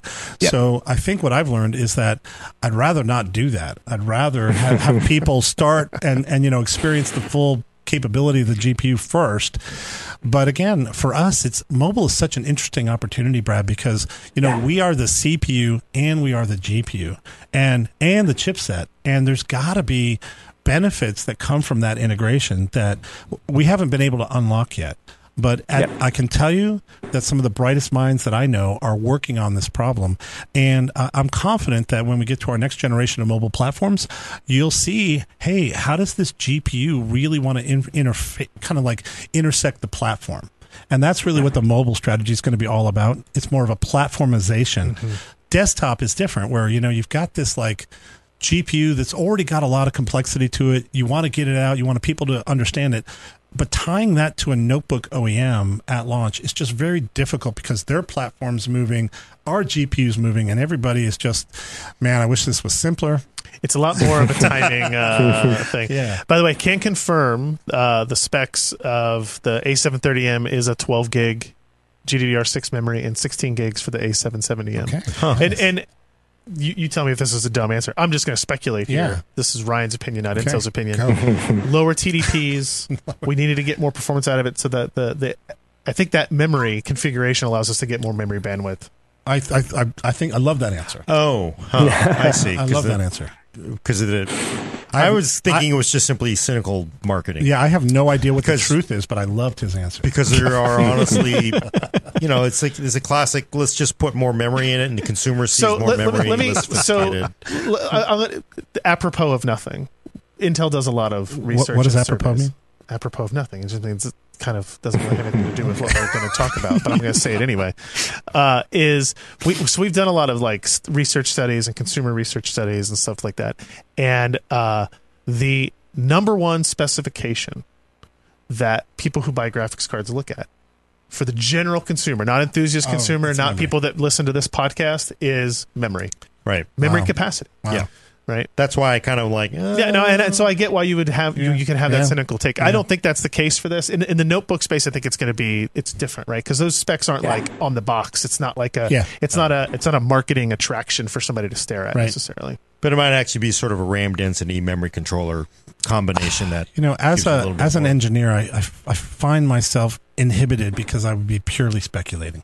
Okay, that's great, and that's rare. That's rare for me because I just kind of think like the question. Most laptop vendors are like, oh, I don't want to give you an extra 25 cents. I want to text somebody. More, so. I want to get one of our smart architects and just ask them to answer the goddamn question. So, it'd be interesting. I think they're working on it. But it does. I want to ask another question because you're talking about you got GPU now, you got CPU, you got chipset. AMD's got chipset, GPU, and it. Do you see a future 5-10 years down the line where the PC is where it is today, where it's just sort of this open, add any GPU? I just feel like the advantage to having an all AMD system or an all Intel system is going to put Team Green in a tough spot 10 years from now. But then also I understand the community, they will burn your castle to the ground if you try to move away from a 35-year-old spec. So I kind of wonder. You're back on the ATX thing. Well, yeah, but I mean, this is a very conservative. It all comes here. Nobody wants change, but to me, it feels like if I'm really going to get 15 to 20% more by combining all vendor parts, then it's not a bad deal. Why would I go with somebody else? Yeah, but I would say I look at it. I agree with you. But I would also say, show me the benefits first. Yeah. Right. And once I see the benefits, then you can argue about openness versus the benefits. Right now, it's just if we did Intel with no additional benefits, what is that? Right. Yeah. So once we develop technologies that are requiring these pieces to be melded together, and there's a real benefit, then I'm all in because we can make the world a better place. But until then, we're an open, and everybody is an open platform, and I don't see a problem with that. Yeah, no, I'm just kind of like, because I honestly, if you're going to really get more, I can see it. But then I'm just kind of afraid, like, you know what? Having a unified memory controller for all, that's looking pretty good. Why don't we do it? Deal. But then there's got to be some way to make that still open with, I actually think that, so there's a lot of things to unpack here, Gordon. First, I do think we need a new chassis. Okay, so ATX, it's getting old, 35 years. The airflow in the chassis is not well oriented. 4U rack mount. Is that the new chassis? I love it. I love it. Passive components, fan at the bottom. Who knows, right? But at the end of the day, I agree that there's opportunity to improve PC experiences by redoing the chassis. And Intel did ATX, right? So we would be a logical person to say move that ball forward a little bit. I'd love to maybe, and I've actually talked to some of our guys about what would that look like, and it's a massive undertaking, as you know. Right. Yeah. So I'm all for that. Second thing is about this whole, how does NVIDIA compete in a world where there's more and more integration happening? I think they're gonna find a way. Jensen's a genius. Fish is a genius. All these guys are super smart. They work super hard, and they're gonna find a way to be competitive. So I don't worry about like these closed environments. I think it's going to be continual competition that drives the industry forward. Good answer. Because it does, right? Because you Family Feud episode. Richard Dawson. Well, I'm dating. Are you myself. Richard Dawson? Richard Dawson. What's the new guy? There's a new guy. Steve Harvey. Okay, Steve Harvey. Yeah. He's good. Like him. Steve. Thanks for watching. Yeah. Oh man. Yeah. If only he was watching. So we got a really good question in from friend of the show, VC Jester, gave us. What is this? Channel points. I don't even know what this is. Yeah. Thank you so much. Does marketing have a minimum amount of Flare X technology inside that they need to have on the retail packaging? That's an office space reference for having many pieces of Flare to work at tchotchkes. I see. So this is the box. That is a final retail package. This is a retail package. I think there's maybe a sticker on the back or two that needs to be updated. I think it needs more Flare. No. Gordon thinks it needs more Flare. Let's just get the thing out. Well, no, we're not. I think the look and style of the card matches the look and style of the retail packaging. That's one that we can control. The ad, when our partners come on, it's like it'll be their show for all that. Mm-hmm. I don't know if it was a serious question or not. There is like some minimum of like you've got to have an Intel Arc logo on there at some point. Do we have brand guidelines for all the partners? I think we do. Yeah, of course we do. Of course. But I just kind of think like, honestly, seeing how actual retail customers buy, they see PCI 4.0, they see 12 gigs of RAM, this much memory bandwidth. They're like, does this even say 16? It doesn't AV1 encode. I don't know what that is. I'm going to buy it because it does AV1 encode, right? Wow, this is a minimalist box. It feels like it needs a little more flair. I think when we get to I think there might be additional stickers that go on. Oh, right. I see. Okay. But yeah, I dig it. Who buys retail anyway? Yeah, that's true. I don't know. I love Best Buy. Best Buy's great. We got another hard one from Dr. Ian Cutress. Jesus Christ. Yeah, 42. Is Intel really new? Isn't the messaging that Intel sells more GPUs than anyone else and has been selling GPUs for 20 plus years? What the marketing has been since then? I'm getting frustrated with the "we're new" message. I think so. Okay, Ian. I think you know the answer to this. I think Ian knows the answer to this question. Right? And he knows that selling integrated graphics or talking about having an install base of integrated graphics is very different than the process of selling discrete graphics, building and selling a discrete graphics product. And not just that, the driver's all different. Yeah, the technologically as well as business. And the business is all different, which is the biggest part of this that I didn't appreciate this just, even a year ago, how different the business is.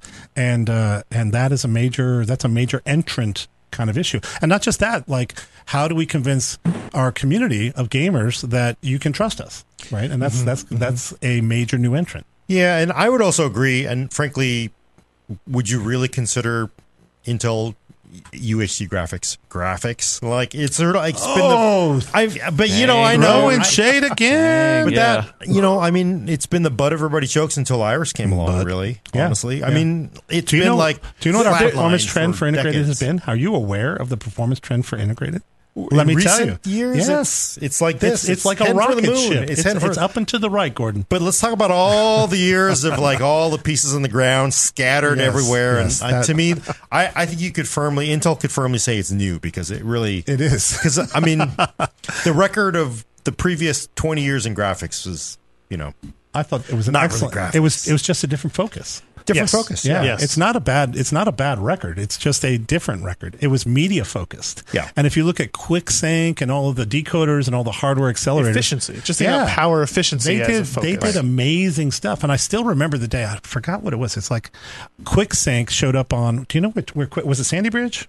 Where QuickSync showed up, and I was like, "Sounds right." Holy cow, that thing is really, really fast doing these complex encoding, and I was like, "Wow, NVIDIA just got their ass kicked by integrated graphics, right?" Right, and then of course, came back own thing, but I mean, came back. It really, you're right. It didn't focus on graphics performance, but it didn't focus on gaming performance. Display, number one display technologies in the world, right? If you look at the long term trend of integrated graphics, display was always at the top. Okay, yeah. I guess it's like for me, I always remember the dark days of like when it felt like people said PC gaming was dead, and honestly, I honestly blame Intel. Wow. I blame Intel integrated. Well, and it was fine because it did great. But if you think about 810, Whitney was like, it turns your screen on. That's basically your bar for, and it was awesome because you didn't have to buy a separate ATI, part to put on the board. Yeah. But it was just like, it didn't really sort of strive for more. And, honestly, it probably didn't affect Europe and Asia as much because they always bought integrated graphics. Right.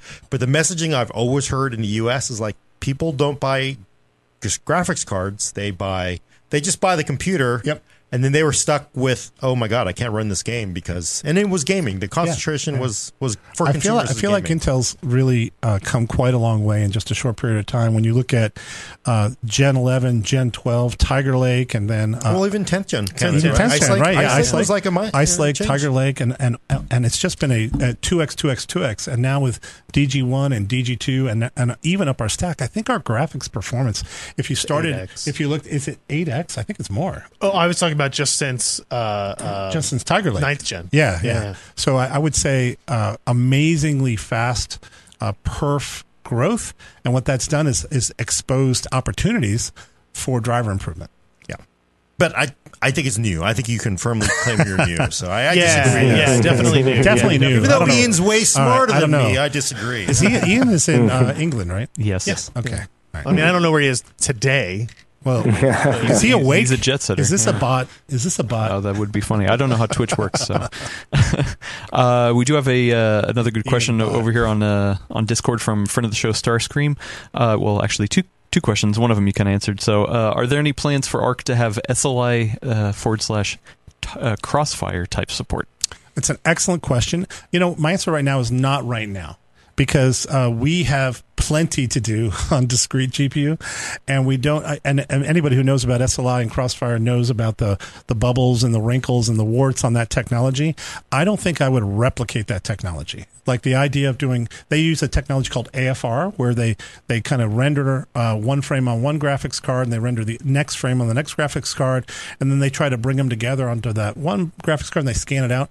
That doesn't work very well with modern engines and modern titles, and I think it's kind of shown to be a real difficult technology to carry forward. If I were going to do multi-GPU, it would be much more fine-grained. So think of it as, if we can find a technology that can distribute work across threads, across GPUs, that's the way to do it. Sort of transparent to software. But we don't have that magic ring yet. We don't. Yes, sir. I'll say DaVinci Resolves has really good multi-GPU support. Yeah, and if we could do render that way. And that's application level. Yeah, and right? it's an application level awareness. So so there's like this holy grail is, can we make multiple GPUs transparent to the software in some way? Or can we make a layer in software that is ubiquitous so that multi-GPU just works?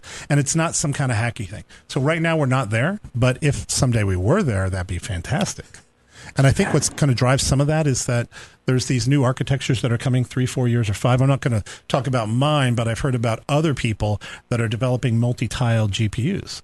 And a multi-tiled GPU is exactly that. You're kind of saying there are multiple different compute units that are all rendering on the same frame in parallel, but they're different chips. Now, how are they going to make that work? Well, it's either going to have very big caches that are close, and they literally have roughly the same performance, even though they're different chips, or they're going to need some kind of layer that does parallelism on top of the cores. It's very cool tech, just not there today yet. Even if you guys supported SLI, I would not recommend anybody use SLI or Crossfire or whatever you want to call it these days, because the experience is terrible. Yeah, in today's environment. Yeah, I hear you, Brian. A couple more questions, and then we can get out of here. One of them, I'll go back to Dr. Ian. He's got 2 questions left, and I'm cutting him off. All right. So, you're out of here. You're out of here, Ian. Will everything about Arc be in the public before Intel Innovation? What will be shown at Intel Innovation? I think the answer is yes, but I don't know. Yes. I think the answer is yes. Our intention, and this again, it's a different strategy than what most people use for launch. We talked about it earlier. We're, meaning Ryan and I, are disclosing all the cool bits of the technology of Arc directly. So that means we're doing blogs, we're doing videos, we're reaching out to press, and it's a much more intimate discussion because we want to make sure people get a chance to ask questions, and we're not bringing everybody together for a giant press event and then having some kind of launch moment later. So I think everything important about Arc, we hope to go direct to our gamer customers and our partners. Yeah. And by the way, just for Intel Innovation is the conference we have at the end of September in San Jose. Mm-hmm. That's like our technology-focused Intel event. It's just people don't know what innovation is. I would say by this time, yes, everything is disclosed, and we're on our way. We're on the way. Yeah. So we did kind of get a timeline from you guys. Hey, now, I didn't say that. Ryan Schratt said that. Okay. You did say it first. I did. Okay. Did I? I think I said maybe. I don't know. Can I soften that up? Everything that we just said, maybe. Asterisk. Another business question from a friend of the show, CosMC. Do we think there is honestly enough chip manufacturing potential in the U.S. to warrant a $50 billion government investment? Ooh, that is a bit off topic, but I will give you my sense of it. First of all, I'm not party to anything related to that particular act or deal, and I'm not a politician, and I don't have any contact directly with politicians. However, I do have great confidence confidence in Pat, who I think has done a great job coming back and like looking at our what has traditionally been a giant strength of Intel, which is our technology and our manufacturing. And when Pat returned, he's like, "What have you guys been doing? Hello." And so, right away he started in on, let's make our technology the best in the world. Let's do the investments, the massive investments that are needed to move our foundries forward and create a whole new foundry business. So I have a lot of confidence in that strategy. And, it's great to be part of Intel while this transformation is happening. So I know that sounds a little bit like a party line, but it is actually true. Well, and I can answer it on my own opinion, because I just think that, they're clearly, if you haven't been paying attention to current events, the chip technology happens to be a strategic goal of the United States, and it would be valuable to have it contained within our borders and easily not available to the entire, I'd like to be able to buy a car more readily. I'd like to be able to. Yeah. My car is 20 years old. No planned upgrade. I just bought a car. My story, though, is I ordered a 2022 model at the end of 2021. Yeah. And I received it when the 2023 model came out. Oh. That's how long it took. Wow. So. You don't want to tell your story. I don't. I know you don't. I don't. Offline. I definitely want to hear that. Uncle Elias, friend of the show, has a question. Does SteamOS work with Arc? Or along those lines, is there Linux support? Linux. We love Linux. So I don't think Linus is ever going to give us the finger. So I would say Torvald. Torvald. Yeah. Sebastian might. Sebastian might. Yeah. No, definitely double he will. Fingers, he will. Fingers, eventually he will, and he knows I love him. So, but at the end of the day, the Linux thing is very obvious. We're open source. We already have an open source driver. We are all in on open standards, and Linux is just part of that. So you can see our driver. Now, it is going to be interesting as we go forward, and Linux is now spreading into multiple adjacencies like SteamOS, and gaming on Linux becomes more and more of a thing. My suspicion is that we have work to do on the gaming performance as you get broader, demand for Linux gaming. But right now, it's in pretty good shape. I expect we're going to continue to invest there. How do you deal with the closed IP issues with a driver? Because definitely it's really hard. I don't know the technical details of how we're doing it. I will. I don't right now.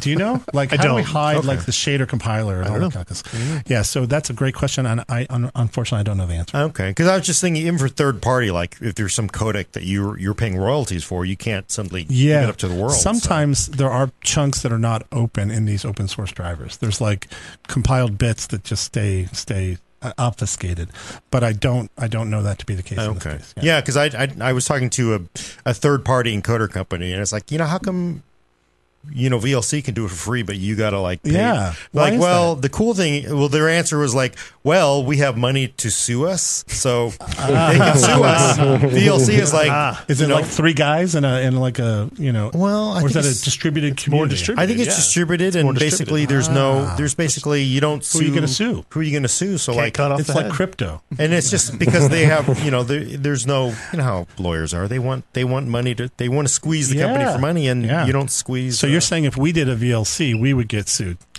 Yes, 100%. I understand it, as I get it, because there's always a lawyer waiting for someone, and I love lawyers. You need a good lawyer, like you need a good doctor. We have great lawyers.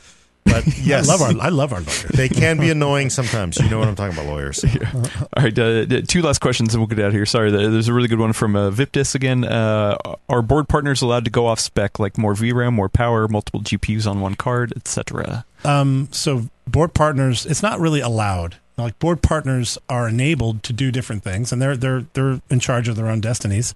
I would say that we give them a reference design, which has a tremendous amount of engineering effort to do, and we also control the driver. So our driver doesn't support multiple GPUs on the same card. So I doubt that anybody would do that, and we wouldn't do the work to enable that. Right. But that's a different mindset, right? We don't allow our board partners to do anything. They are allowed to do whatever they want. Certain things will work and certain things won't work, and we have advice for them.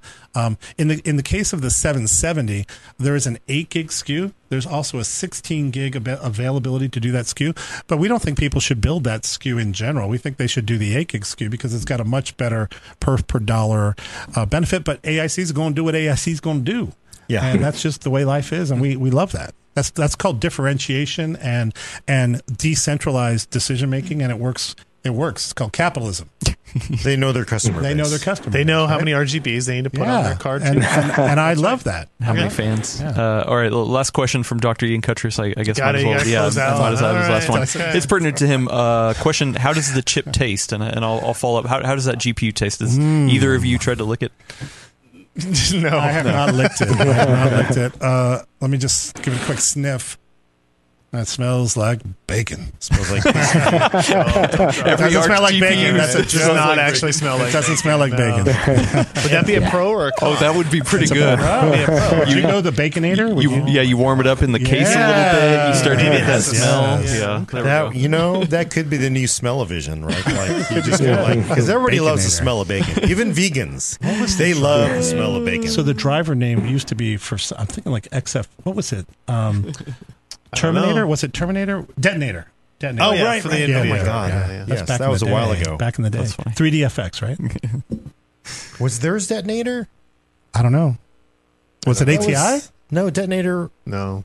God, because now you're going to have to know. Somebody in the chat. Detonator was an NVIDIA. Yeah. Okay. But now I don't know if they adopted it from 3DFX or not. But I doubt it. If you actually look back, but if you think about it, like as a product name, that's like not really good. Right? It's just going to blow up. Detonator. I mean, honestly, there was an entire board maker. People don't remember TNT. Well, I mean, that was you had TNT. I guess that kind of goes to the TNT thing. That was the whole 3DFX thing, right? No, I think that was TNT related then. Oh, so it is the NVIDIA Detonator driver, yeah. Yeah. That was like, I mean, that's old school. That shows you how ignorant I am, because I really didn't know that. You know what it is there's just gaps that, like, there's things that kind of fade out of memory. Did you see us talking with Linus like the other night? We're sitting on his late night show, just chit chatting. It's just like a trip down memory lane. Just so much history. We could do the same thing someday. I love that. Like I got those old cases, and like I went to this dude. I would love that. 30 years of machines. And it really is interesting because I really. I've said this. I don't want to get too far because I know people like go to the bathroom, but like, I really think like people, and I'm saying this like definitely I'm in my get off my lawn phase. Yeah. But my kids have no idea. They just simply think the world appeared with RGB and awesome performance and good airflow, and like it's not just like that. And it was just like you go buy it for cheap using some build thing and it's ready. But no, it wasn't like that. It was like a fight. What? Every day was a fight to get here. Uphill. This is just like when both ways. And people have been trying to kill the PC for 20, 30 years. And I kind of think like it's not here except for key people in the industry that have fought for the PC, right?